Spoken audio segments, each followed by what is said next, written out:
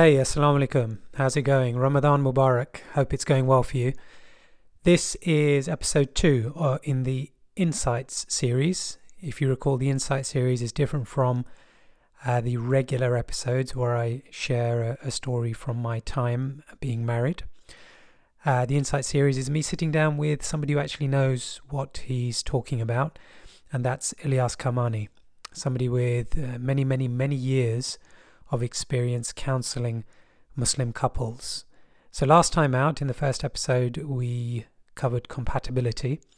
This time he's sharing his hints and tips for a happy marriage, which I'm sure you'll agree is going to be worth half an hour of your time. We've gone through the conventional stuff, such as where we get our ideas about what it means to be a husband and a wife. And we go into a couple of other areas, such as whether or not you really want to consider marrying a refugee, and what he thinks about interracial marriage. Super interesting. As always, check it out.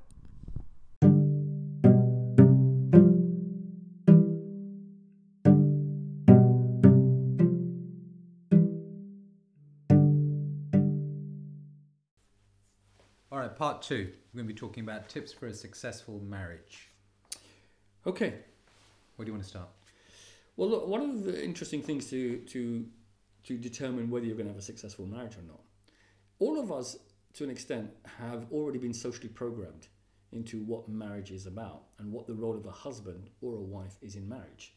In fact, the preparation, the learning and the modeling of the behavior of what it means to be a husband and wife started when?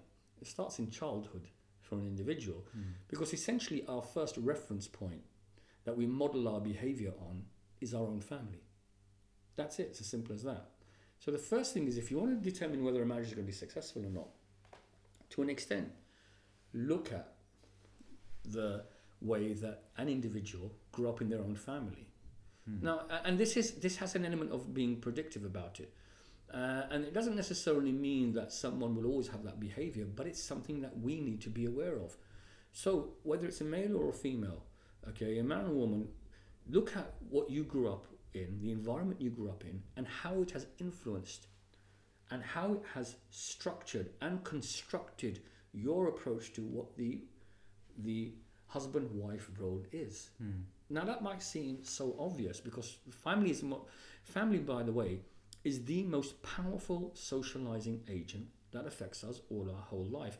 And our experience, the research says it quite simply now, very clearly. 0 to 4 is the time in our life where socially, emotionally, and cognitively we develop more than the whole of the rest of our life put together. And from that 0 to 4, you are more or less absorbing, learning from the whole of the environment around you.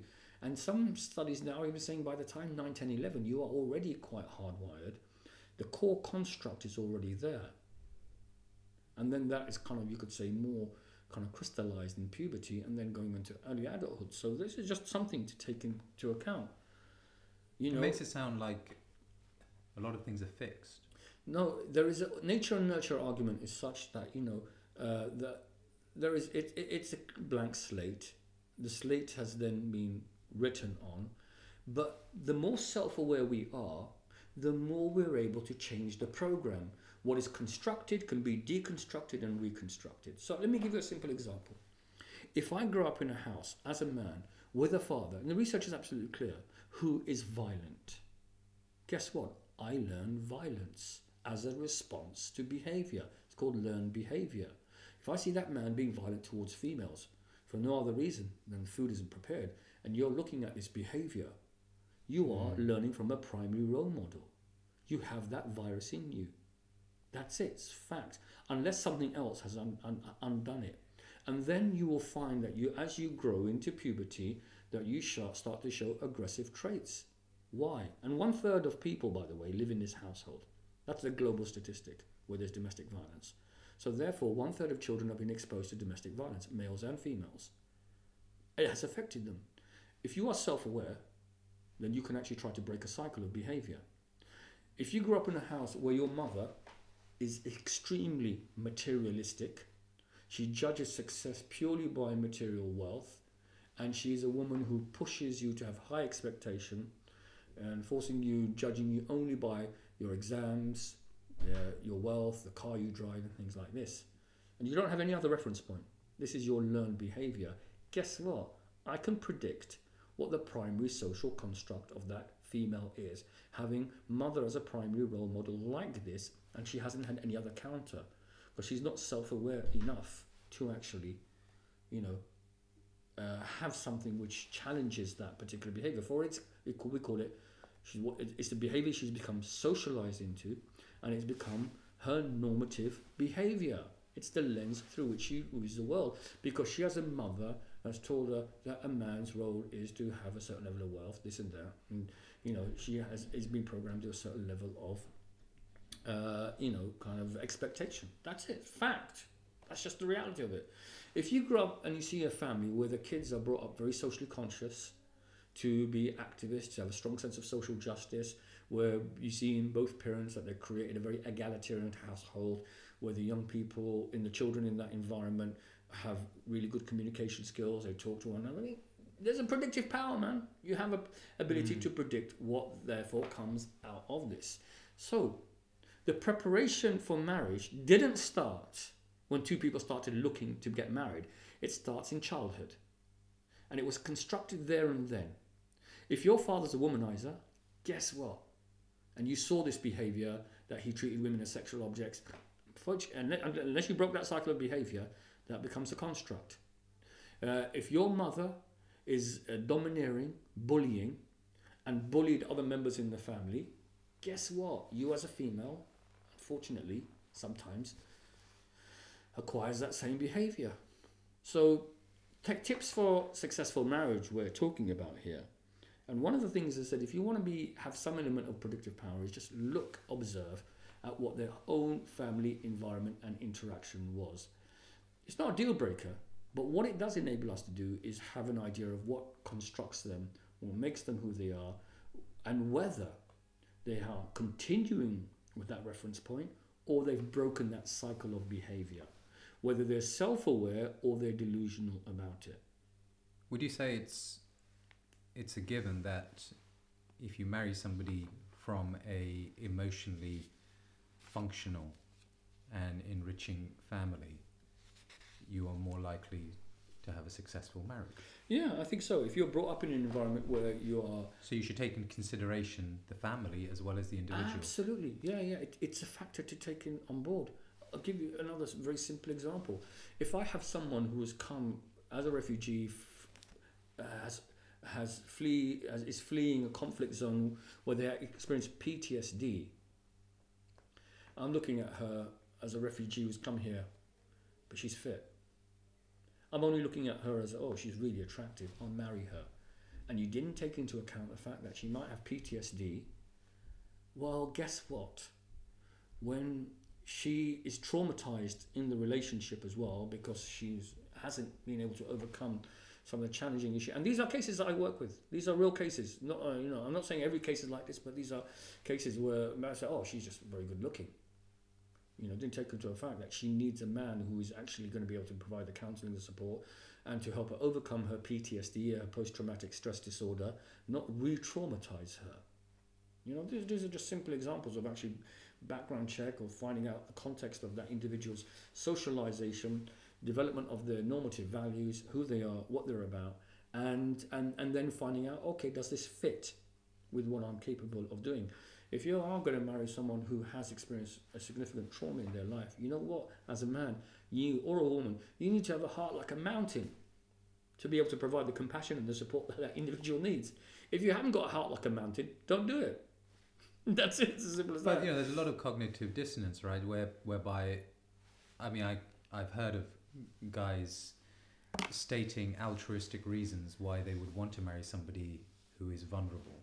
Like, so you've got somebody coming over from one of these conflict countries, and they'll marry them because they think, they've convinced themselves or they've told themselves that they're doing something which is good. And I don't buy it. I don't buy it either. You don't just marry someone because you feel sorry for them or it's a charity case. That is absolutely the wrong reason to marry someone. You marry someone because genuinely you connect with them, you have a compatibility with them, you can support them, you feel that yes, you want to, that they're pleasing to you. Even the Prophet sallallahu alaihi wasallam, he said, tips for a success: marry for 4 reasons. It's very important that people go marry for 4 reasons. You can marry just for beauty, because she's physically or he's physically appealing to you, and physical attraction is very important. And beauty is in the eye of the beholder. So it's whatever your concept of good looking is. People say, oh, I don't find her physically attractive, or she doesn't find him physically attractive. He has lots of other endearing qualities, but I don't find him physically attractive. He doesn't do it for me. And I'll say, well, sister, look, that's fine. It's not shallow or superficial, by the way. But what you need to do is balance up the fact that these other wonderful qualities with the fact that physically he's not there for you. Balance it up and see what it goes. If you feel that you just can't do it, he's just too, he's not pleasing to your eye at all, then I will say yes, don't marry him. Vice versa for males and females as well. There's nothing wrong, shallow or wrong with that, because everyone has their own notion of what is beautiful and what is attractive to them, and there has to be some level of attractivity. Don't become totally superficial and shallow and just say, oh, she has to be size so and so or whatever, yeah. And I feel we're branching a little bit back into the compatibility. Yes, we are going back to so the tips for the successful marriage. Let me just ask you some kind of quick yes or no kind of stuff. Okay. Somebody once said to me that cross-cultural marriages, majority of the time, they just fail. Right. So, is it important to marry somebody who is of a similar culture? Look, this is a podcast in itself, cross-cultural. Yes or no? Okay. Okay. So I'm not gonna. It's too big a subject. We're gonna cover that in a podcast in itself. Yeah. No, it's not. Being a different culture, and being a different race, being a different madhab, all of these things do not prevent you from having a successful marriage, because if overall you could be different cultures, but you are people who recognize how to dovetail those two cultures, then you will work. I'll give you a classic example. Pakistani man marries an English woman. 2 cultures who meet in the middle. If 2 people have the outlook that we will find compatibility with each other and we're happy with the synergy we have, it works. If one person is usurping the culture of the other, is denying or undermining the cultural expression of another, it does not work. So, for example, if she then has to become completely Pakistani and conform to that, and she doesn't want to, then it's problematic. Two people from different cultures have to realize that they have different cultures. What brings them together is a value set, is the fact that they both have a similar outlook in life, and that was able to overcome the cultural difference. So, therefore, it will work. However, if what they have in terms of their own compatibility is not good enough to overcome the cultural difference, it will not work. So if she feels that I do not want to deny my English culture, which is especially where these elements are not incompatible with what Islam is, and then she feels that she's been forced to be made into a Pakistani, it isn't going to work. Okay, fine. This, I said, it's a separate podcast. So my points around tips for a successful marriage, all based on the way of the Prophet sallallahu alaihi wasallam. No, be agreeable. Be agreeable. What that means is this: come to a win-win situation with each other. Don't just, in your decision making, learn to find ways to agree with each other rather than disagree with each other. Yeah, but the man has the final say, right? Well, no, of course not. Because actually, if you look at the Prophet ﷺ, he would ask his wives, what is your opinion? And he would take their opinion on fundamental matters. And the Prophet ﷺ was always agreeable. He let things go. 2 people should let it go. If you've got, it sounds like you come across a lot of people who don't let things go. They don't let things go, man. They don't have a husn al-dhan, which is a good thought of each other. They absolutely... It's about control and power. Yeah, control, power, and they don't want to be seen as a lose-lose. So what the Islamic way is think win-win. That's the way we should always be thinking. I want everyone to benefit, everyone to grow. I have an abundance mindset, and that's the way I want to do it. The Muslim mindset, I've got to say, is lose-lose. It's win-lose or lose-lose. Right. Okay, and that means that if I'm not going to get anything, you're not going to get anything. If I don't get my way, you're not going to get your way. No. Look, find someone who you can be agreeable with. It's a very thing. 2 people who, in their decision making, and this is related to compatibility, okay, are able to come to agreement. But the male ego is a powerful thing. How Of course. how to rein it in? Because Look, very simple. The Prophet sallallahu alaihi wasallam, the best of men, okay, alayhi salatu wasalam, was agreeable, and he didn't just. And this means obviously in fundamental matters, he didn't just compromise. It's not about compromise here, okay. It's just that you know what, you just are always going to have that generous nature where you will create an environment where people come to agreement rather than disagreement. So this is an important thing. Okay. Number 2, be affectionate with one another. It might sound quite obvious, yeah. Affection here doesn't mean sex. Affection means that the only time I call her beautiful, sweet, is when it comes to the obviously it's a form of foreplay, is it? Intimacy matters. Not even the Prophet ﷺ said that sex should not be, we shouldn't have intimacy unless it's accompanied by beautiful words. So even that was an example that I mean that day-to-day loving, caring nature that two people have genuinely of being affectionate to one another. I actually believe that you should be demonstrative of your affection. Okay, don't just keep it in private doors, and even in front of the children. I think peck on the cheek, absolutely fine. Calling her beautiful, calling her habibi, I love you. All that stuff happens when they're courting. As soon as they get married, and all of it goes out the window. Yeah, be affectionate. Show the love for hold each other's kind hands, gestures. Hold each other's hand. Have pet names for each other. Have that little kind of that little wink in your eye, that twinkle in your eye. Yeah, and every day try to show that affection for one another. And affection here also means compassion, have raham, mercy. Two people compete in the selflessness for each other as well, giving for each other. Okay, affection. Number 3, I call it acceptance. Slightly different from agreeable, but what I mean by here is this put down culture that we have in our community of comparing people to others, okay, it decimates self-esteem in a marriage.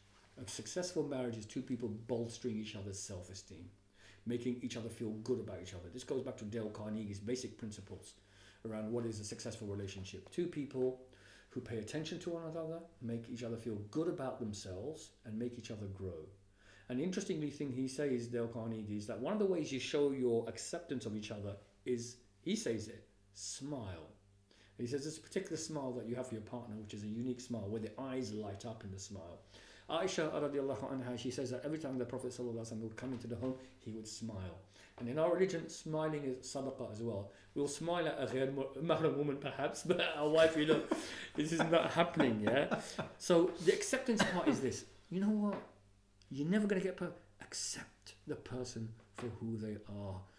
Don't try to make them something that they are not capable of being. There is a level of margins of change, yes. Okay, but wholeheartedly accept the essence of the other person. So to get involved in a relationship where you think, this person will change, that's not really... No. Not good. Look, change is important. We all as human beings change. And the other thing about a successful marriage I'm going to come on to is that always keep working at it. I'm going to talk about all these principles, keep working at it. They're all A's. Okay, agreeable, affectionate, acceptance, and I'm going to come on to them. Keep on working at it, absolutely. What marriage, hard work, change, modify. But if this is just approach that from the beginning, you say, she's not there yet, but I'm going to change her to be... No, there are elements of change, micro change, 5 degrees of change, 180 degrees, absolutely no. This you hear this a lot sometimes, especially from women saying that... I take my faith very seriously and I pray a lot, and he doesn't, but he's a nice guy, and he's going to change. And when we get married, then maybe he'll settle down, and I think he will change. That's like quite a huge degree of change. Do you know what? And I'll tell that sister, he isn't going to change, because remember what I said. You're dealing with your primary socialization. This person is the product that they are through maybe 20 years of socialization before that, and suddenly you're going to change them. Come on, man. There is degrees of change. It starts with 5 degrees. But there isn't going to be a 180. Okay. Acceptance. Accept people for who they are. Don't try to... Yeah, we've done that one. Yeah. I know, but the two toxic elements that undermine acceptance are comparing to others. Right. Yeah. That's really toxic. Why aren't you like so-and-so? Mother-in-laws do it. I remember a disgusting example. Sister made bread and butter pudding, yeah? and she comes in really nice. Everyone loves it. Oh, it's lovely. So and so made it with brioche. Seriously. Oh, but so and so made it with brioche. Anyway, kind of like, you know, don't compare to others. Right. You know, and don't have this put down culture of make this undermining people's self-esteem. Smile. Have that special smile. Appreciation. It has to be in a relationship. You've got to appreciate each other. Okay? And appreciation here means not just saying thank you. An appreciation is having a deep appreciation for your partner. I'll give you a simple example. You know, let's say it's a family dinner. Husband turns around to wife who's been slogging her guts out for God knows how long for this family dinner. I'm not giving these kind of examples, but you know, it's a lot of food-based yeah, examples. food-based examples. Yeah, and well, you know, these are also principles in human relationships, anyway. But so let's just give this example that you know, she slogged the guts out and she, you know, put on a and lovely spread and biryani and looks after the family, and then he goes to her, thank you. That's nice, isn't it? It's nice. It's nice. But guess what? What? She ain't happy with that. She slugged her guts out, man. No, I'm not saying here it was a grand gesture. Some don't even get a thank you. I mean, well, yeah, some people, oh, that what you're supposed to do that. Anyway. It's your role. It's your, you know, it's what you're supposed to do. Hey, darling, you know what it is thank you so much for what you've done. I know you've been up all day since yesterday. I know you did all the extra shopping. I know that for my sister, you went and bought her favourite cupcakes, and then I know what you did with that brioche in the. Don't you think you're asking for a bit much here? No. You know why? Because appreciation here is. I agree. Nuance. The person has really paid attention. Thank you is a dry thank you. It's almost like an insult. So it's more consideration. You know, the person's been looking. The person's been looking and is deeply appreciates the nuance of the other person, and what's hidden and what's unsaid. Do you understand? This is real connection between two people. Okay. And you know, when he says that to her, the action and reaction of that, she'll say, oh, that's so nice that he's, you know what? He's really paid attention, taken what they've called, paid an active interest in my life and supported that active interest in my life. You know, it's the same whether it's, you know, like I said, you're doing a job. The same whether you're organising an event. The same whether you are, you know, helping someone in their daily life, whatever. So appreciation. It just my... You know, my late father, rahimahullah, when my mother made him a meal, and they weren't getting on. So this is kind of the opposite of the appreciation point. She would ask him. She would always ask him, "So how's the food?" Mm-hmm. And he'd be there, like, you know, obviously enjoying it, right? But he would respond with, "Well," and he'd say it in Urdu, you know. When you're hungry, you'll eat anything, won't you? Yeah, okay. that's the opposite of what we're talking about, isn't it? That's the opposite of what you're talking about, but it leads up to a good thing as well. Look, you know, every time I have a meal cooked for me, I'm appreciative. And don't just say thank you. I genuinely say, you know, I really appreciate the fact that someone has done that for me. But as a single guy, I'm the same now. Yeah, okay. Because I cook my own food, right? So whenever food is cooked for me, I'm like, whoa. You know, some people say, do you lie now? Do you embellish it? Do you just have to then tread on eggshells because you don't want to hurt someone's self-esteem? No, I don't think it is. I think just be genuine, be authentic as well. Yeah. Okay, but realize, use a bit of emotional intelligence here. You know, that sometimes you haven't built up credit yet, which means that therefore you can't say stuff like that. So when she asks you, how do I look in this? Don't say it's a trick question. I always say it is a trick question. It is a There's trick lots question. of trick questions. Okay, but if you have built up that kind of emotional intelligence and connection, you can say, look, you do look great in it, but you know what? I think that this suits you better, or this was look, you know. So there are ways to do. There's no right answer. Anyway, let's carry on. Okay, appreciation. So appreciation means go and understand nuance. Next is approval, which means give praise, say that you're proud, give shukr. Okay, slightly different from appreciation as well. The approval is that, you know, look, again, this thing that, you know, there's a massive emotional deficit that takes place when people feel that the other person in their life doesn't really approve of what they're doing and doesn't really give the admiration as well. You know what? Husbands love it when their wives have that admiration for them, you know, and that it increases their alphaness. Okay, if she's been admiring other people, and I said, don't bring another person into your marriage. If you admire someone else, keep it to yourself, yeah? Or, you know, especially if there's challenges, yeah? And this can affect, you know, relationship dynamics, yeah? But, you know, have this admiration for each other. And then this also comes back to it. You know, two people, when they choose each other, should choose each other based on the fact that they do admire the qualities they have, that they are different qualities that will grow. And then next one is what I call attention. Attention to detail, attention to each other is demonstrated by a very, very powerful thing called active listening or empathetic listening. I'm listening. Yeah. When we talk about communication, I always say communication is a real strong building block of a relationship. But people think that's talking. And that's it. And I ask you, what does communication mean to you? They'll say, oh, talking to each other. And no. Communication actually means listening. And it means listening to two things. Okay, listening to what's being said, what's not being said.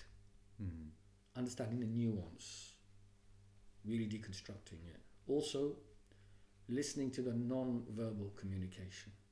Come on, you know, someone you can see they're upset, someone you can see they're insecure, you can see, read that body language, read the behavior, read the non-verbal communication as well.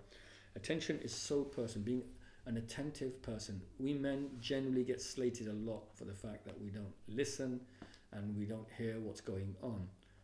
Remove the noise from the house. Just have that time where you show attention to each other, listen to one another. Now, when you have these, what I call two people who are agreeable, affectionate, accepting, appreciative, approving, admiring, and being attentive. They all begin with A. Yeah, they call them the On A's. purpose. I call them the A's. It's just an easy way for people to get it. Then you get a B. You get a B out of this, man. Okay. The B is boomerang. Boomerang.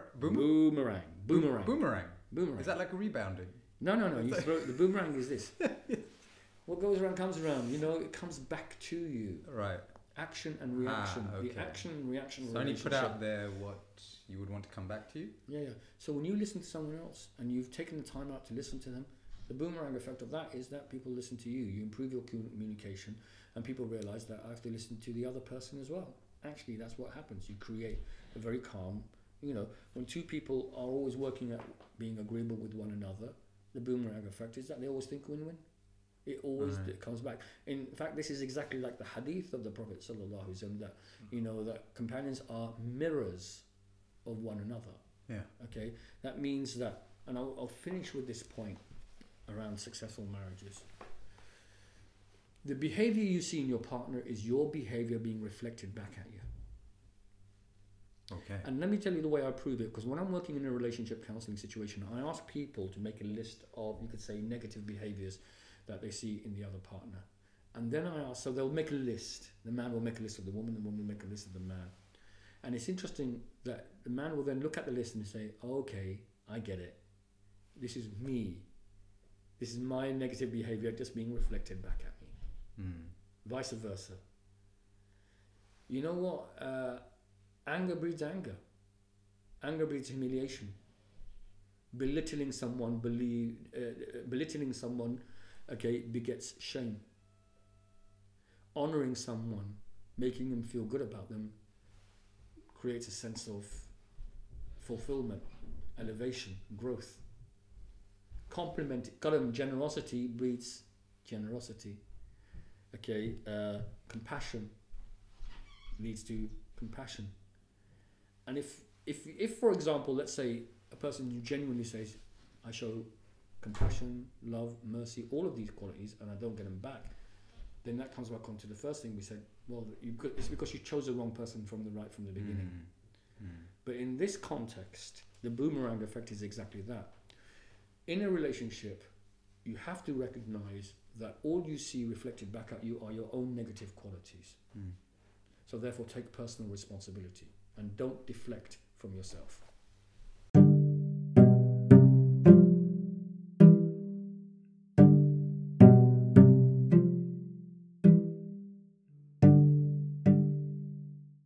Okay, that was cool. It's always good to speak to Ilyas about these things. He knows more than I ever will.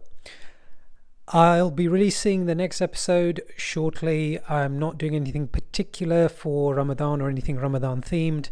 Life's just way too busy at the moment. I do have additional Insights episodes recorded with Ilyas, which I'm going to release on a regular basis.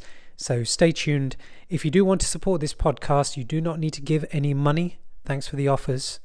All you need to do is share it.